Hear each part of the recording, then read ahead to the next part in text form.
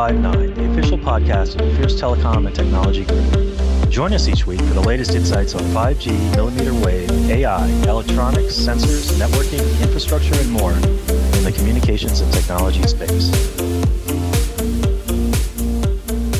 Hello, everyone. Welcome to another week and another episode of the 5-9 podcast. As always, your host, Alejandro Piñero.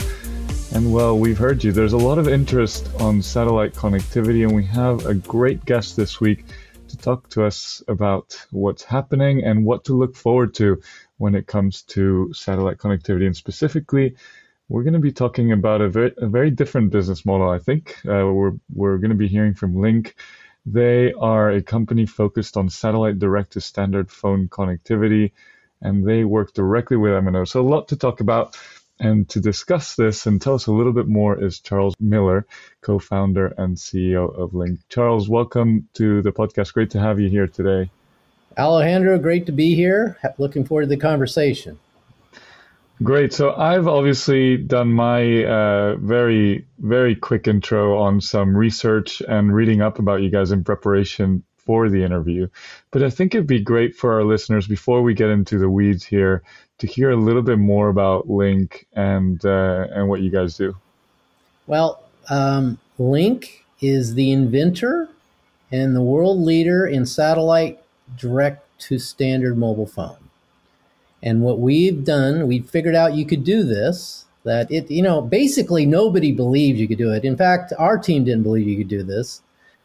Satellite connect directly to an unmodified standard phone, that's crazy. And we took a while to convince ourselves. We started doing that in 2015. It took us 3 years to invent all the key pieces. There's three major pieces we had to invent. And by 2017, we'd figured it all out. And then it's been basically about step-by-step building up this huge new category, this huge new service that will affect the lives of billions using space and satellite technology. So, you say you took a couple of years there to figure out how it works, how to make it happen. Can you give us a little bit of that detail of how you've made it come through? Great. Well, just to make it clear, when I say make it work, I mean zero change to your phone, that it works with your existing phone. There's a bunch of companies now jumping in, and but they're actually need to change the phone. And so that's all going on right now.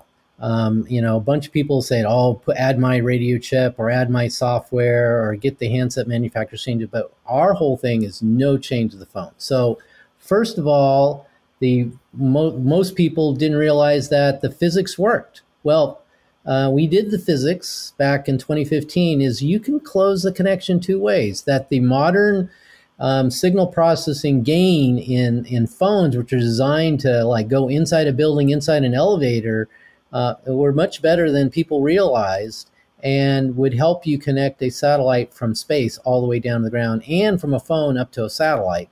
But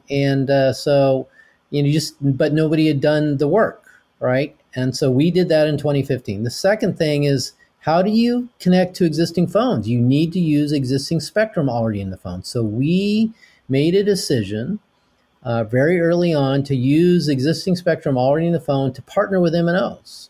So UHF spectrum in the 700 to 960 bands are in every phone in the world. So we decided that was the right way to go and figure out how to do this without harmful interference. And the third part is, how do you connect to the phone without any change of the software in the phone? And we figured that out in March of 2017, where we now patented. It's now patented. So Lynk, because we're years ahead of everybody else, has the world's only patented, proven satellite direct-to-phone, and commercially licensed. And we have 3 operational satellites in orbit today. And we just signed our 29th commercial contract, not an MOU, not a testing agreement, which you're hearing about from others who brag about.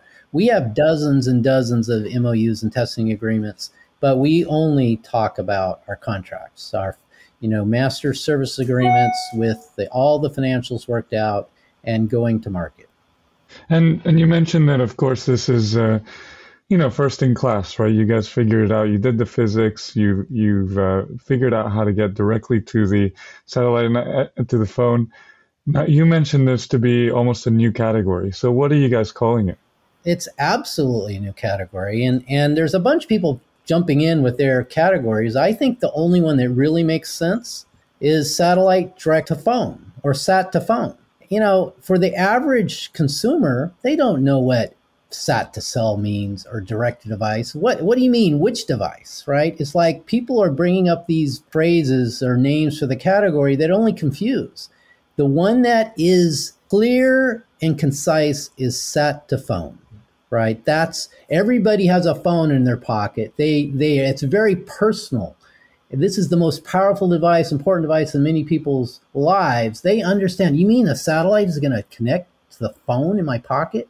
Sat to cell is a stupid name. Direct to device. That's a technical engineer's, description. We should be clear. It's in everybody's interest to communicate what the customer understands, the 5 billion people with phones in their pocket. Just to be clear then, it really doesn't matter from your perspective if, for example, Apple comes out with satellite connectivity. You guys, you're talking about any phone you can connect right to it, right? Well, we're the only ones that have connected satellites to iPhone 11s, 12s, and 13s, right? So I'm glad that Apple is bringing out a service. They've educated the market and made people want more. They're going to save lives. I think it's wonderful that this satellites are going to be saving lives, and in the future, nobody should die because they have a phone in their pocket that's not connected. That should go away. Apple's part of it. Others are coming on to be part of that. But it's so much more at stake here, so much more opportunity. Absolutely. So let me ask you a little bit about what you see going on in the wider satellite connectivity industry. Now, there's been a lot of pickup and a lot of interest, of course, from the multi-billionaires out there that are interested in this. I don't know if it's a pet project or as a big play, as you say, to help others. Who, when you look down the line, who will the winners be in satellite connectivity? Do you see that there's going to be important M&A activity? Do you think that there's going to be a big market for this, or is it quite limited in scope?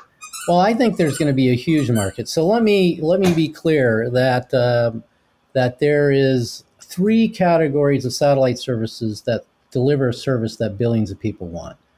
One is weather. Everybody wants the weather. One is GPS. Every smartphone in the world has GPS position, location, and timing on it.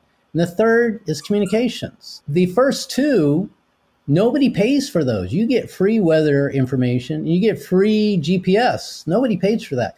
This is the one category, satellite direct to standard phone, that billions of people will pay for. This is the largest category that it will grow very quickly to be the largest category in all of satellite.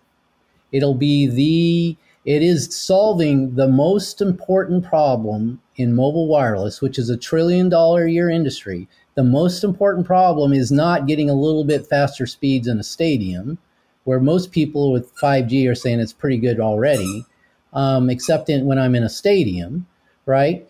The most important problem is 90% of the planet does not have connectivity. And they're black spots over 90% of the surface of the Earth. There's about 750 million people at any point in time have a phone in their pocket and it's not connected. That's only 15% of the 5 billion, but that is a huge problem. If you're finding a problem where at any point in time 750 million people want to buy your service right now, that's a great market to grow into, and it's a new category. And I guess then what will be the differentiator when it comes to these connectivity satellite players? Where do you see the most interest, or perhaps what will set apart some of those key players as we move down in the adoption curve? At the end of the day, this is a huge opportunity. The thing that's going to matter is speed to take advantage of this opportunity. It's really the companies that have the ability to scale and manufacture speed. So everybody's starting out who's serious with messaging or a form of messaging But the real large opportunity for broadband everywhere direct to phone, and I say broadband, it's not 100 megabits a second. I'm talking 5 or 10 megabits a second, where you can do all the core functions on your phone and web browsing and email and all your favorite apps. That is the key. How do you get to that, and how do you get to that fast? And those who put together the answer that can go fast are going to be, the category king. So my looking at this is there's not going to be one winner, and there's probably not going to be four. There might be 4 or 5 competitors, but there's not going to be 4 winners. If you look at the mobile wireless industry across segment after segment, there's 2 or 3 winners. So in smartphones, it's Apple and Android. Apple could have had a monopoly, but the mobile network operators around the world made absolutely sure Apple did not get a monopoly. Now, Apple's the most valuable company in the world, tech company in the world, based on the iPhone, but they still don't have a monopoly. So having that place is still extremely valuable. And Android companies, Samsung and all the players and Google who have that are extremely valuable. And, in the tower companies, think of Crown Castle, American Tower. There's 2 or 3 tower companies in every country. MNOs don't allow one, and they don't need 4 or 5 or 6, right? With base stations, the key technology that's in the cell tower and the cell tower network, it's 2 or 3, it's 3 companies. It's Ericsson, Nokia, and Huawei, right? There's not 1, there's not 4. So if you go across all the critical technology in mobile wireless, so we're convinced there will be 2 to 3 winners in satellite direct-to-device. There will not be a monopoly. There's not going to be really room for profitable 4, 5, or 6 companies. And so the ones that get there to get to continuous real-time data and voice to your phone everywhere will be the victors. And that's all about speed. And of course, you talk about the MNO's approach to the supply chain, whether it's the towers, the devices, and so forth. So if we think about it similarly with satellite connectivity, can you talk a little bit about your experience with MNOs? Now, I assume there's been some education that has had to occur there in terms of how the technology works and the benefits. But as you mentioned there at the top, you've got quite a few commercial agreements in place. So what has been the reception? What's been the feedback? And I think you have a different focus, right, in working directly with the MNOs. Can you talk a little bit about that as well? Well, we've been working and talking to MNOs for years. We now have 29 contracts signed up. They want this. They want us to, why can't we have broadband everywhere today, right? They're like, you satellite people are slow. It's like, we want it today. This is great. So they clearly all instantly get it, that if they could provide, everywhere, everyone coverage to all their subscribers, that they just want it, right? So it'll take a few years, even for the fast companies like Lynk, who are the new space companies that can go faster. That's still, they would want it faster. So every MNO we've talked to would, if we had basically a version of broadband light direct to phone everywhere, they would all sign today. So some of them are, the 29 contracts we've signed today are MNOs who are ready to start out with periodic messaging, and they'll go take the trip with us because there's some extreme value, where you have nothing, having something is infinitely better. And so that is the service we're providing today. And then step by step over the next several years, we will build out the network to get to, continuous broadband data services, 5 to 10 megabits a second to every phone. So they like that. They're ready for that. Yeah. And of course, there's a lot of interest, of course, in connecting people, as you say. It's life changing, but also sometimes life saving, right? So it's in the interest of the MNOs and the wider telecom community to provide that connectivity throughout. Think if you're a subscriber in a rural, remote community and you have no connectivity, and someone says, "Oh, well, you can do messaging, and you can do send a message every 15 minutes." Well, you say that's hugely different. I can it's not just save your life. You may absolutely get the service because it's going to save your life. We think most people will. Our research shows 80% of all subscribers, even people who live in cities and suburbs, want this. It's in your practical day-to-day, you'll be able to communicate. It's going to be a huge time saver, productivity enhancer, and it's going to give everybody peace of mind. And you'll use it actually more than you actually realize. So the other thing I wanted to ask you about was around regulation and how this has progressed as this technology has come into play. Now, I know that you are licensed for commercial service by the FCC. You have these agreements across many different countries, but specifically in the US with the FCC, there's a lot going on in terms of, with specifically for the satellite connectivity space. Can you talk a little bit about where we are there and how that's progressing? We've been talking to the Federal Communication Commission for years, and we've laid out to them years ago that we're going to do what we call a crawl, walk, run strategy. We were going to step by step prove we could do this without causing harmful interference and building trust. This is a critical thing they don't want to get wrong. They also want to go fast, right? So they have a tough problem. They want to make sure they don't mess up existing mobile network operator systems. So we, rather than hand waving, we said, we're going to prove it to you. We're going to prove we can provide the service without causing harmful interference. And we've done that since 2019. We started testing in 2019 and connecting devices and being monitored and proving we could connect devices without causing harmful interference. And so that's built trust. And then, this is critical. This is a critical technology for the United States to lead in. The FCC's concluded this. The U.S. Congress had a hearing. They've concluded this.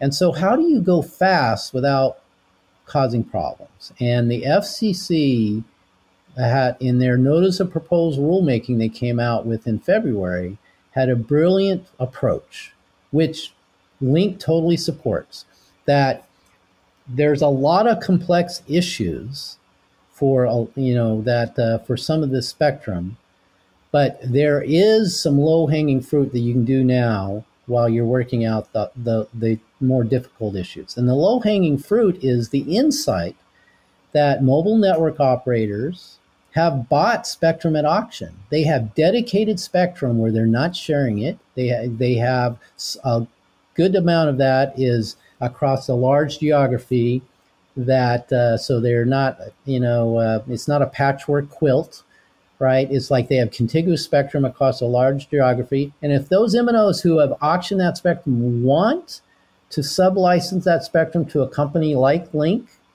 they should be allowed to do it.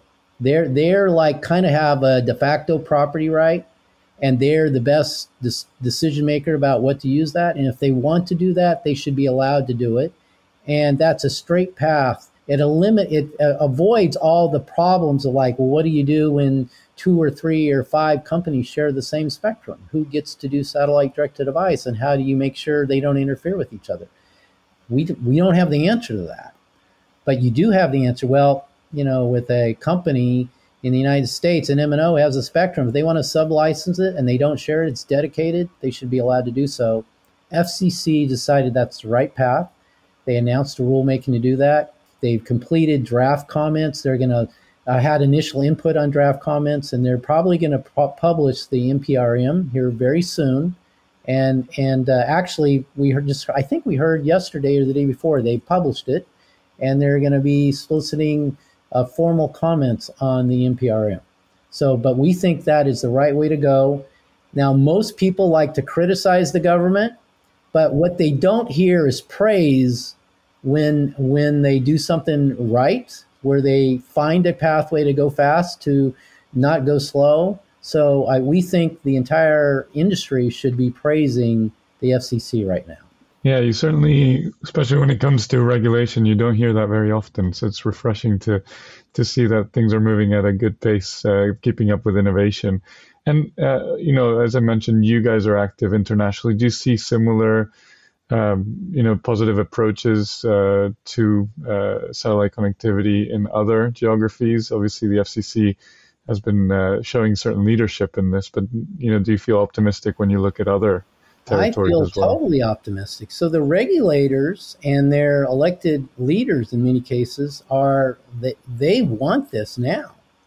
They see as part of their role is having universal connectivity in their countries, and they've been begging, pleading, threatening, cajoling MNOs for decades to get this to happen. And the problem is it's just uneconomical. You spend all your money and still not have universal connectivity with the existing technology. This technology solves this. It makes it affordable to have universal connectivity, and regulators are saying we want this today.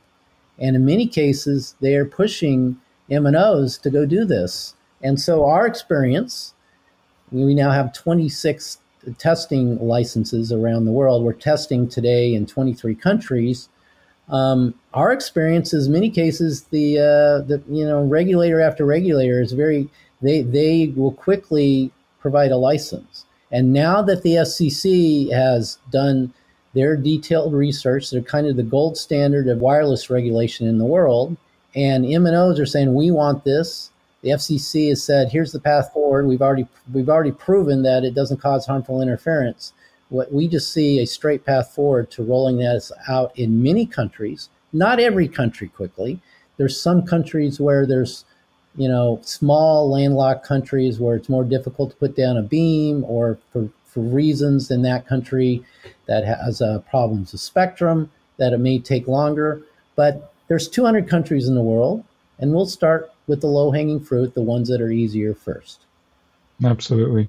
Well, Charles, we're coming to the top of the interview here, but I just wanted to close by maybe getting some forward-thinking thoughts from you. We, of course, just as an industry and maybe as a species, celebrated the 50 years, right, of the first cell phone call in New York.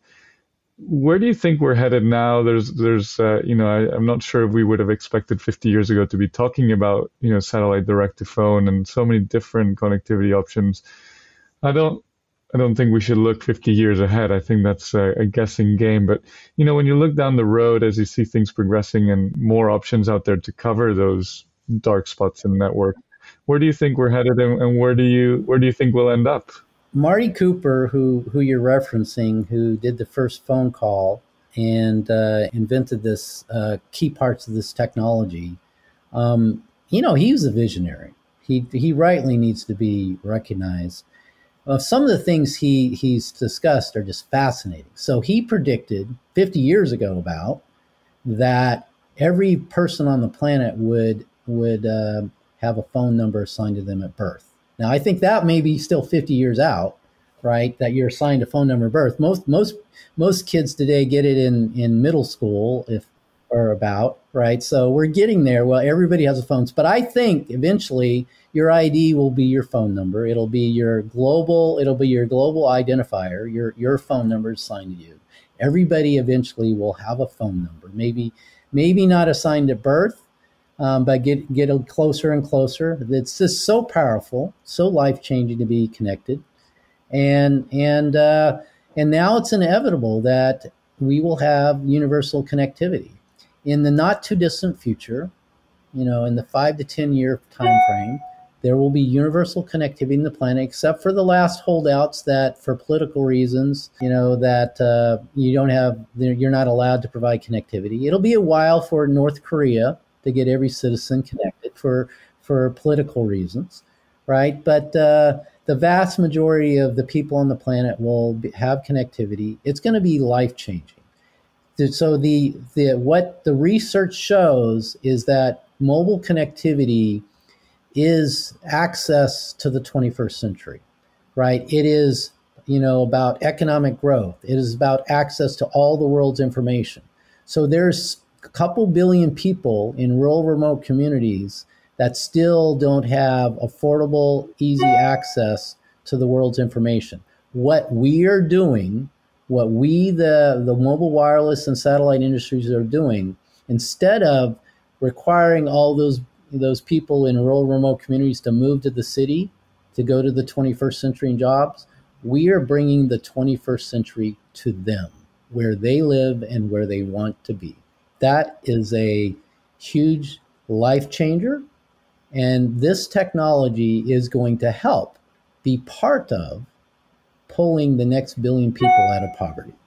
That's great. And something I love about working in this industry is the impact that we have, as you say, on connecting everyone, which is becoming a necessary part of life. And as we move to, even to that being our global identifier, it's going to become even more important.